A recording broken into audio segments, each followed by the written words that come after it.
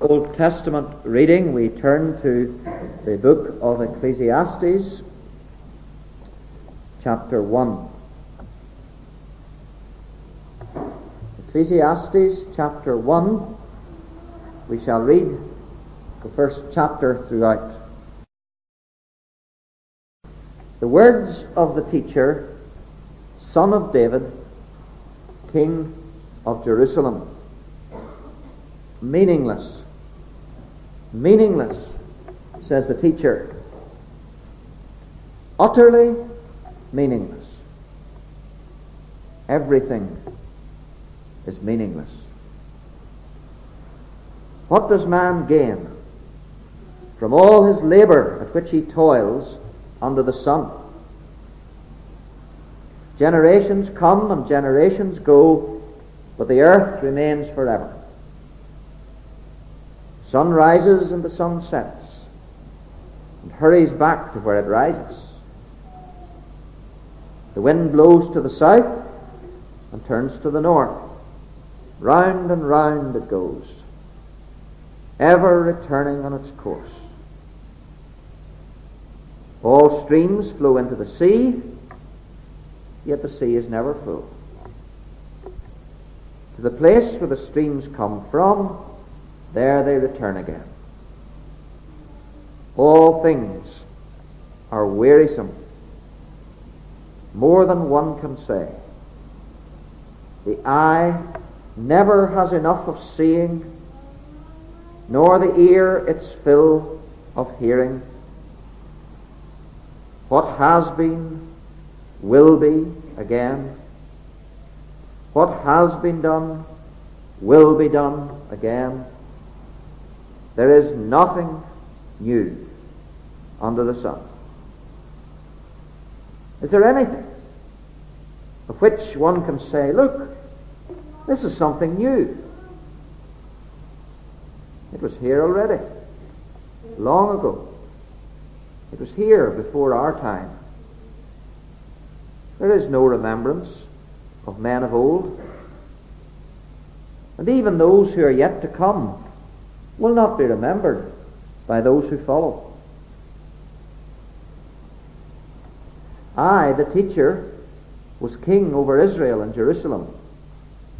I devoted myself to study and to explore by wisdom all that is done under heaven. What a heavy burden God has laid on men. I have seen all the things that are done under the sun. All of them are meaningless, a chasing after the wind. What is twisted cannot be straightened. What is lacking cannot be counted. I thought to myself, look, I have grown and increased in wisdom more than anyone who has ruled over Jerusalem before me. I have experienced much of wisdom and knowledge. Then I applied myself to the understanding of wisdom and also of madness and folly. But I learned that this too is a chasing after the wind. For with much wisdom comes much sorrow. The more knowledge, the more grief. And we end our reading at the close of this chapter. I begin this evening by referring you to one of the most awful and terrible statements in the whole Bible. It's found in Ecclesiastes chapter 1, verse 2. The words, as it were, of an unbeliever, and yet a human being. Meaningless. Meaningless, says the teacher. Utterly meaningless. Everything is meaningless. This is a key word in the book of Ecclesiastes. Meaningless. It's used 31 times. comes from the Hebrew word havel, which means a breath or a vapor, something that is fleeting and empty and futile. I send out a breath from my mouth. It's away. It's invisible. It's vanished. And this is a very strong phrase. Our versions don't translate it adequately. It's not an adjective, meaningless. It's a noun. Meaninglessness. The essence and totality of what is meaningless. Everything that is meaningless gathered together in one mass. And in the Hebrew it is a superlative. We could translate it meaninglessness of meaninglessness. Utter, complete, black and total meaninglessness. Everything is totally meaningless. Think of it. Your child puts her arms round your neck and says, "I love you." It doesn't mean a thing. The nurse goes into hospital, the doctor, and saves the life of a patient. Doesn't mean a thing. They might as well let them die. There's no meaning to love. There's no meaning to truth. There's no meaning to hope. There's no meaning to courage. There's no meaning to friendship or loyalty. There is absolutely no purpose or meaning or value in anything in this world. It is all utterly and totally meaningless. Life is a sick, obscene joke. That's the statement that we have here in Ecclesiastes chapter 1 verse 2. Utterly and totally meaningless. There are people who really believe this. And there are many of them. And one name we could give to them is existentialists. And they are worshippers of the next of our 20th century idols that we want to look at. Existentialism. I want to look at it this evening under 4 questions. First of all, why study existentialism? Secondly, what is existentialism? Thirdly, what are the weaknesses of existentialism? And lastly, what can we learn from existentialism? First of all, the obvious question some of you may be asking: why study existentialism? I said to several members of our congregation last Sabbath who are present on holiday, well, next week you're going to miss a sermon on existentialism. And you know something? They did not look terribly disappointed. They faced the blow with great fortitude and went off quite cheerfully. If you had known that the subject this evening, I'll not say would you have come, because I hope you would have come, but would you have brought a friend? What does it mean? It's very hard to say what it means. It's a philosophy which grew up on the continent of Europe, and I've read quite a few of the writings of existentialists, and they're very hard to understand. I can assure you, never mind explain to other people. Sometimes the writers themselves don't know what they mean. And you might ask, why should we as a congregation on a beautiful summer Sabbath evening waste time over a continental philosophy that is hard to understand and even harder to explain? What has it got to do with us? And I can assure you, my friends, that I have wrestled with that problem, because I don't want to stand up here and have you thinking, what on earth is he talking about? And I think there are at least 3 reasons why we should study, briefly, existentialism. The first is because some of the major cultural figures of our century who have shaped the society in which we live have been existentialists. They have been influenced by this false god. They're worshippers of this false god. We think, for example, of famous writers. The best known is the French novelist and dramatist Jean-Paul Sartre, who lived from 1905 to 1980. He was an existentialist. His friend, the French-Algerian writer Albert Camus, was an existentialist. He won the Nobel Prize for Literature in 1957, 3 years before he died in an accident at the age of 47. Some of the most famous filmmakers of the 20th century have been existentialists. Federico Fellini in Italy, Ingmar Bergman in Sweden. A major film of his has just been released this week, a long film about his father and mother. Bergman is an existentialist. Famous philosophers have been existentialists, men like Martin Heidegger and Karl Jaspers of Switzerland. Leading theologians are existentialists, men who have influenced and trained thousands of pastors. And there are many ministers preaching in Northern Ireland who have been influenced by the writings of existentialist theologians like Rudolf Bultmann and Paul Tillich. All these men are existentialists.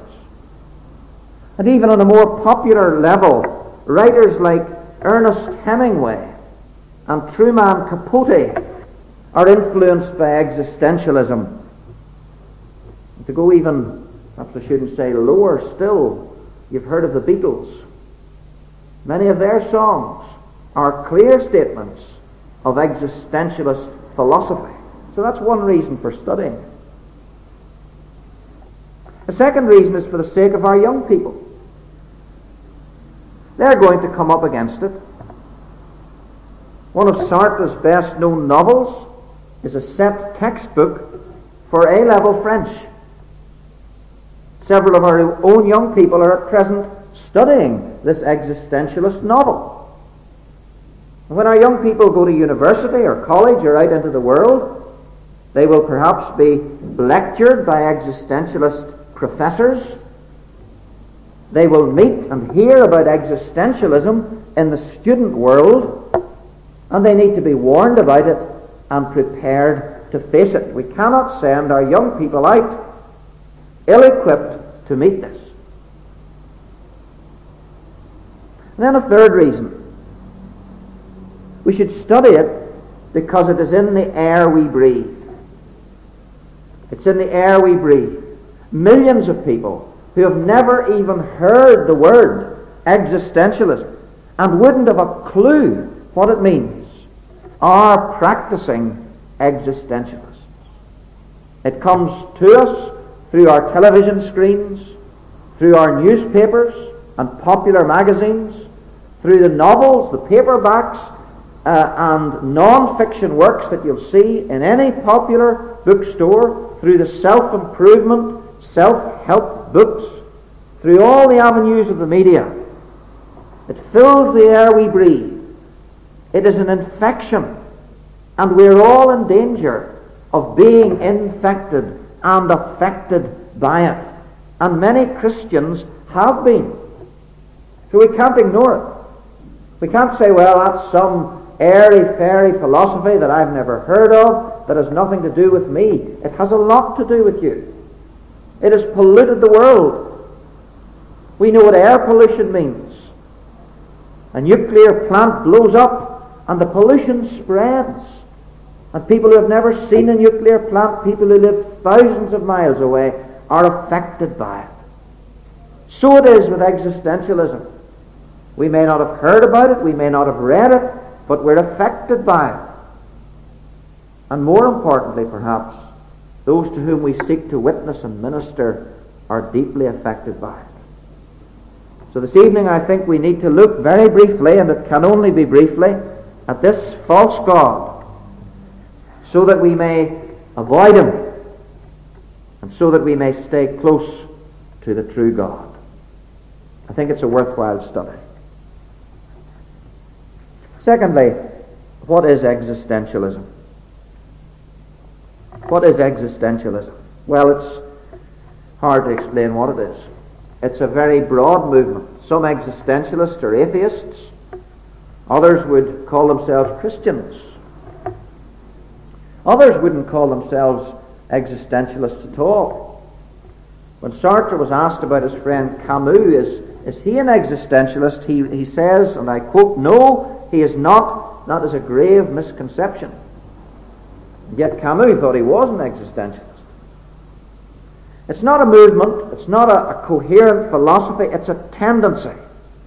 It embraces many areas of study and life. The fathers of existentialism go right back to the 19th century. Men like the Danish philosopher Søren Kierkegaard, who died in 1855, or the German philosopher who was responsible for much of the thinking of the Nazi movement, Friedrich Nietzsche, or the Russian novelist Fyodor Dostoevsky. All these men contributed in their writing and thinking to the movement that we call existentialism. But more precisely, existentialism was born in Germany after the First World War. And it flourished in France after the Second World War. And I would like you to note that and remember it. It was born and it was nourished in a context of tragedy, cruelty, and immense, terrible suffering. It was born in a defeated, ravaged nation, where people were driven to the verge of despair. And it flourished in a nation which had seen at close hand the occupation and the concentration camps of Adolf Hitler. And that is deeply significant, because that has colored the whole philosophy. I want to look at it just very briefly under three subheadings: what it rejects, what it believes, and what it advises. First of all, what it rejects. Existentialism rejects God. There is no God, they say. God is dead. If he ever existed, he exists no longer. No God anywhere. Existentialism rejects values. There is no such thing as right and wrong. There is no objective basis for saying that something is good and something is evil.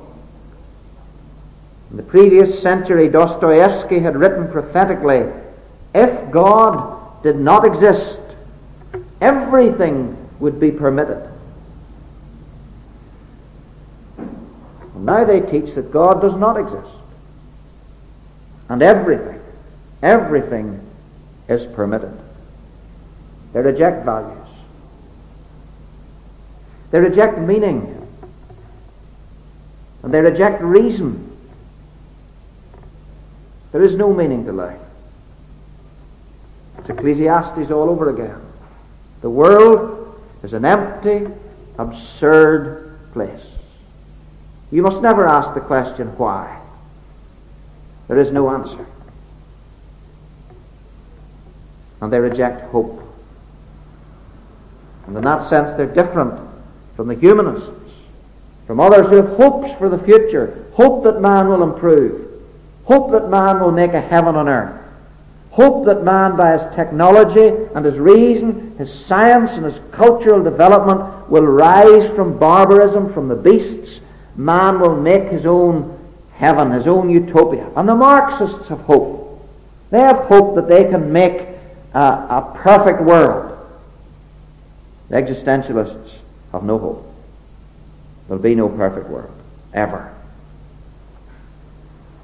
That's what existentialism rejects. God, values, meaning, reason, hope. What does existentialism believe? The first thing it believes is nothing. It literally believes in nothing. Ernest Hemingway wrote a parody, an existentialist's Lord's Prayer. And in that he substitutes the word nothing for every noun. Are nothing, who art in nothing, hallowed be thy nothing. And he goes on to the end of the prayer. For thine is the nothing, the nothing, the nothing, forever and ever. Amen. They believe in nothing. Existentialism believes in myself. I am. The only fact of which I can be sure in this universe is that I exist. You may not exist. You may just be figments of my imagination. But I know that I exist. And that's what matters. That's why it's called existentialism. The only thing that matters is existence. My existence. The existentialists ask the question, is it? He never says, why is it? He never says, what is it? He just says, is it? Existence. They've no interest in theory. They've no interest in what is impractical. Myself and my existence. Existentialism believes in responsibility. Responsibility. I am responsible for myself. There's no one to turn to. There's no God. There's no help. There are no rules. There are no guidelines. There's no instruction manual about which I was speaking last night. I have nothing. I have no one to trust. I have no one to blame. I cannot blame my heredity. I cannot blame my circumstances. I cannot blame my environment. I am who I am, and I make myself who I am, and I am responsible for who I am. The existentialist stands, in a sense, that heroic, lonely figure in the world. He says, I stand or fall by myself. And how do I make myself? The existentialist believes in choice. In choice. How do I know that I exist? By choosing to act. That's how I know I exist. By choosing to act. And the important thing for the existentialist is that he or she acts. And by doing that, the existentialist says, I authenticate myself. Now, the content of the choice doesn't matter. It doesn't matter what you choose. You see an old lady standing at the side of the road. You could help her across the road, or you could kick her into the gutter and steal her purse. Both actions would be equally valid. Both actions would be equally valid. In each case, you are choosing. You're acting. You're affecting the world you live in. One is not better than the other, because there's no such thing as right or wrong. The content doesn't matter, just that you do choose. So existentialist plays and novels shows people choosing. Choosing, as we think, absurdly, evilly, cruelly, selfishly, obscenely. Doesn't matter. You have to choose. You have to act. That's what the existentialist believes in. What does existentialism advise?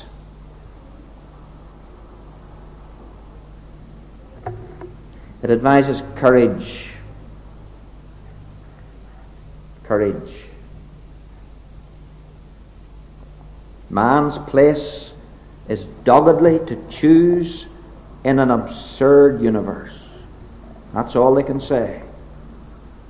Albert Camus uses the old Greek myth of the man called Sisyphus. And Sisyphus was condemned to all eternity to roll a huge boulder up a hill. And as soon as he reached the top of the hill, the boulder rolled down again. And Sisyphus had to roll it up again. And it rolled down again. Up again and down again. For all eternity. Camus writes, the struggle towards the summit itself is enough to fill the heart of man. That's what it is. Just a dogged acting. For no reason. For no purpose. With no meaning. But that's what life is. I remember going to hear an existentialist thinker in America when I was a student. And I've used the illustration before. I've never forgotten it. He described his view of life. Someone said to him, what is your understanding of human life? He described to us very graphically and painfully a child who was severely spastic, with shaking hands, trying to reach for an ice cream cone. And he portrayed to us the terrible, heroic, persevering struggles of this little boy to get his hand round the cone, and how he reached out for it 12 times, and his little hand would miss it. He kept on sweating and gritting his teeth and trying, and eventually got his little fingers round the cone, and slowly and painfully started bringing it to his mouth, and then splattered it against the side of his face. That was his view of human existence. Effort, courage, dogged endurance, striving, but at the end, nothing. Nothing. Sartre says, we must act without hope. The only thing to help us survive is scorn.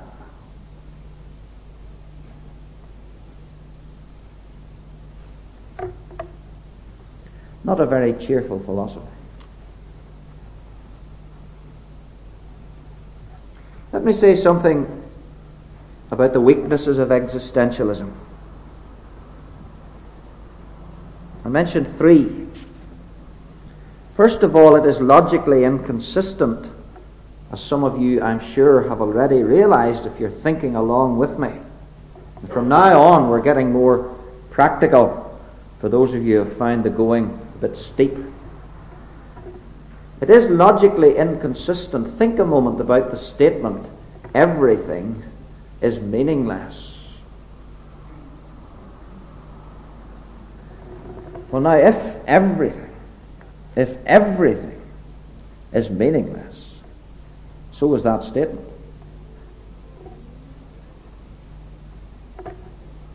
If everything is meaningless, then existentialism is meaningless. And the statement that everything is meaningless, that's meaningless too. And if you really believe that everything is meaningless, well then you've destroyed the basis for thought and for speech and communication. And what existentialism rejects is meaningless, and what they believe is meaningless, and what they advise is meaningless. And we don't need to listen to them, or we don't need to take advice from them, we don't need to be influenced in them, by them in any way, because everything they say is meaningless. And you could listen to an existentialist, and at the end of his address you'd be entitled to stand up and say to him, but by your own beliefs, everything you have said tonight is nonsense. He couldn't argue with you, because he believes he lives in an absurd world and everything is meaningless. So what are we doing here, sitting listening to you? It's logically inconsistent. Secondly, it's practically impossible. It's practically impossible. Existentialists say that they don't believe in right or wrong. They say there's no such thing as right or wrong. They can't live that way.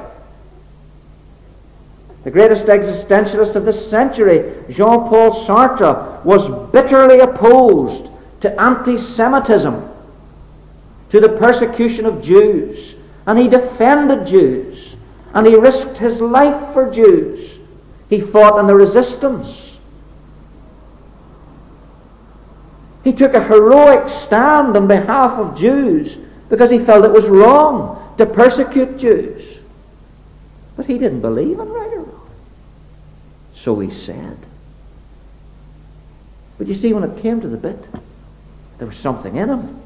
There's something of God, the image of God implanted in him that was better than his philosophy, that was higher than his philosophy. He could apply it to his own sexual behavior. I don't believe in right or wrong, he said. He could apply it to his own friendships, but he couldn't apply it consistently. He couldn't live with his philosophy. Couldn't live with it. Eventually he was driven to the point where he had to say, this is wrong. And my friends, there's nobody on this earth can live consistently with that philosophy. Not the greatest monster or devil who has ever lived can live consistently with the belief that there is no right or wrong. It is practically impossible. You see, God's image is in us. We look for meaning. We hold values. We can't live out philosophies like this. There's a beautiful story about Dr. Francis Schaeffer, who was once talking to an existentialist, a young man. The existentialist was hiding behind this idea that everything is absurd and nothing has any meaning. And Schaeffer would talk to him, and the young man would say, when you talk about God, he would say, we're not communicating. We're not communicating. And later on, you talk about faith, hope, we're not communicating. You talk about love, we're not communicating. He says, human beings can't communicate. Can't communicate. So Schaeffer said, I'm going to punch you on the nose. And the young fellow did that. Schaeffer said, are we communicating? You know what a punch is? You know what a nose is? You're going to get one. Now we're communicating. You see, you can't live that way.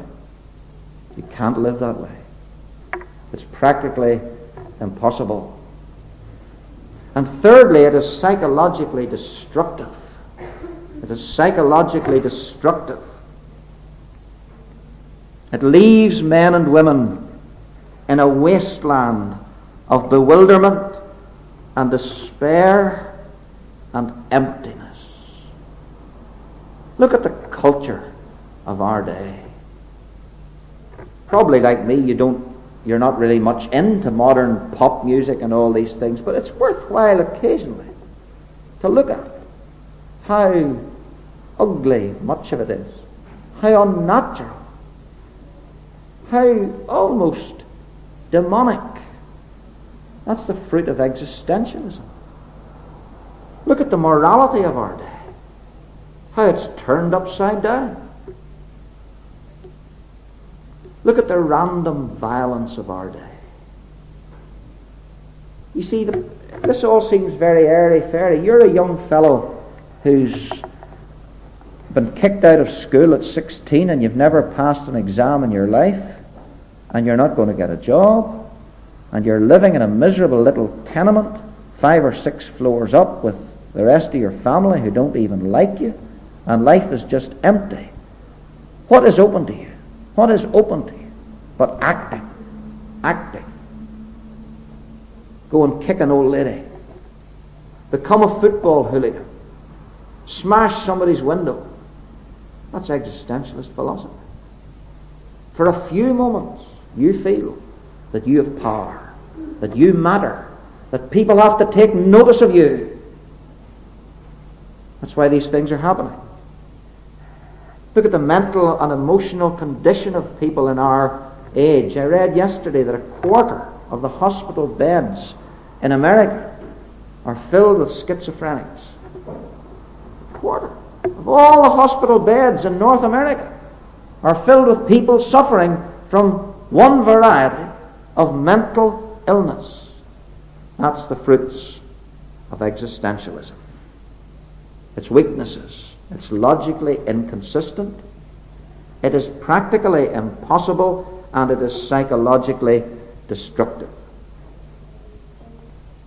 Now you'll be relieved to hear that I've left about half of this message out, because there's a whole field of religious existentialism that we could have looked at, and perhaps we will again some other time. But I want to end by asking, what can we learn from existentialism? What can we learn from existentialism? Now you may think, well, we can't learn anything. I never heard such a miserable, pessimistic, silly view of life as has been explained this evening. Surely there's nothing we can learn from this. But my friends, that would be wrong. That would be wrong. And that's why I began with Ecclesiastes. Because if there is no God, the existentialist is right. He's right. Existentialism is perfectly true. And we should commend them for their courage and for their honesty.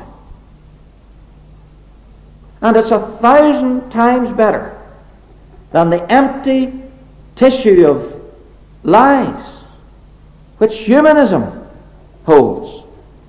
Humanism teaches it's possible to have a wonderful life without God. Humanism teaches that in the films and stories you can have a happy ending, that you can have meaning, that you can live on this earth, you can have a good family, you can have a good life, you can live well, you can enjoy this earth and all that it contains, and that's a lie. That is a terrible, terrible lie.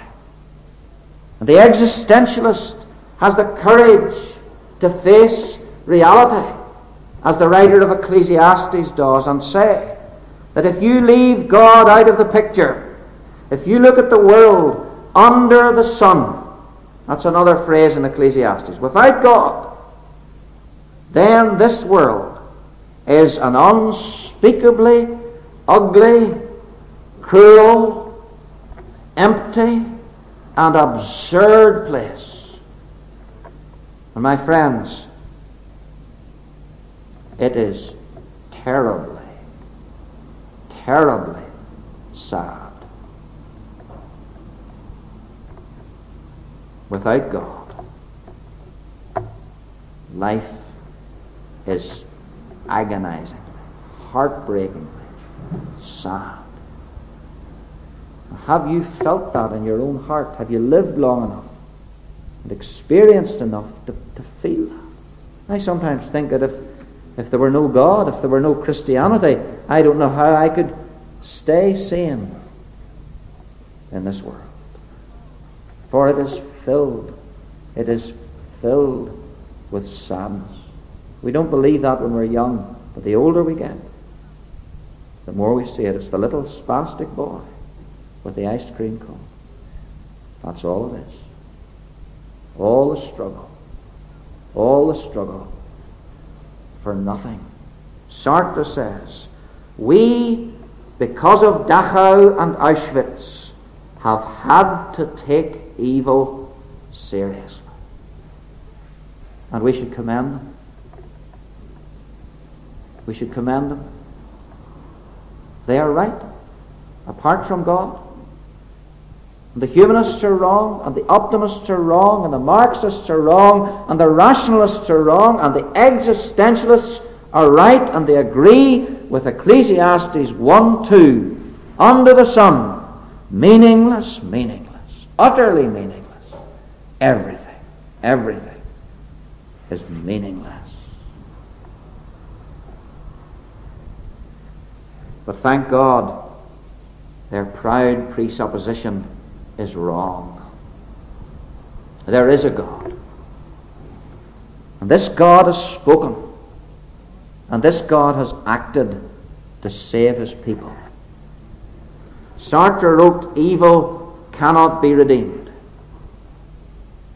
But it has been redeemed in Christ, and we can enter into that redemption through faith, and we can know life and meaning and hope.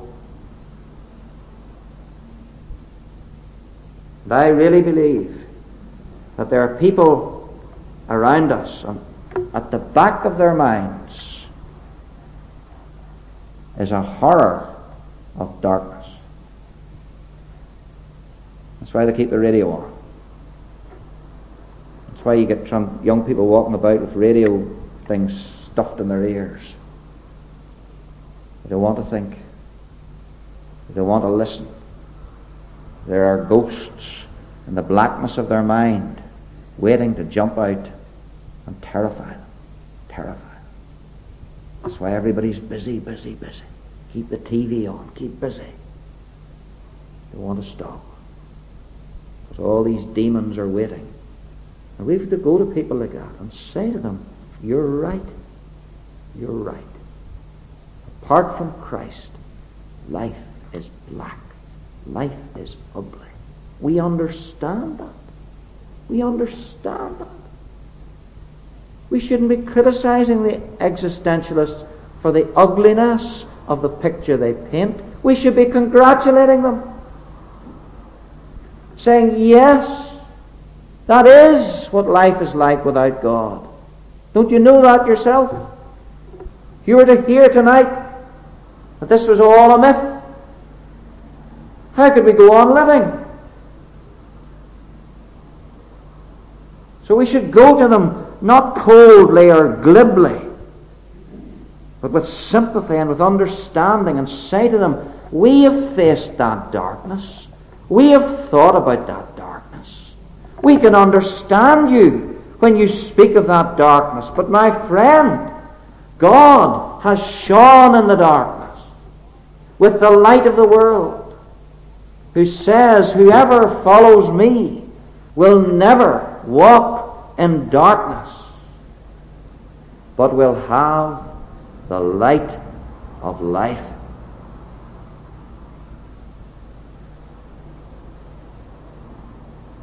I hope this hasn't been a complete loss. I hope it hasn't been a waste of your time. There is that darkness. And a lot of intelligent people, thoughtful people, they see it. They understand it. We're not going to reach them with little slogans or little cheerful cliches. No. Above all, we as Christians believe that to be without God is to be without hope. To be without hope. And our argument is not that the world is not dark. Our argument is that the light has come into the darkness. And they have seen the darkness. And now it's our task to try to point them to the light. Amen. Let us pray. O God, we pray this evening for people all over the world who find life intolerable, who are lonely and discouraged, and who are sensitive to dying babies and broken families, and grieving women and ravaged countries, who see the cruelty and emptiness and shallowness and meaninglessness of life. And Lord, they have no faith in you. They have no awareness of you. And Lord, they are not wrong, for your word tells us that they are right. But Lord, we pray that out of that darkness the light of Christ may shine, and that they may, in their very despair, be led to turn to him who is the light of the world, And Father, we pray that we may not be shallow, trivial people who are happy simply because we stay away from the darkness and never look at it or think about it, because we pull pious blinds around us and stay in our own cozy, bright little circles. O God, help us to be men and women who live in the world while not being of the world.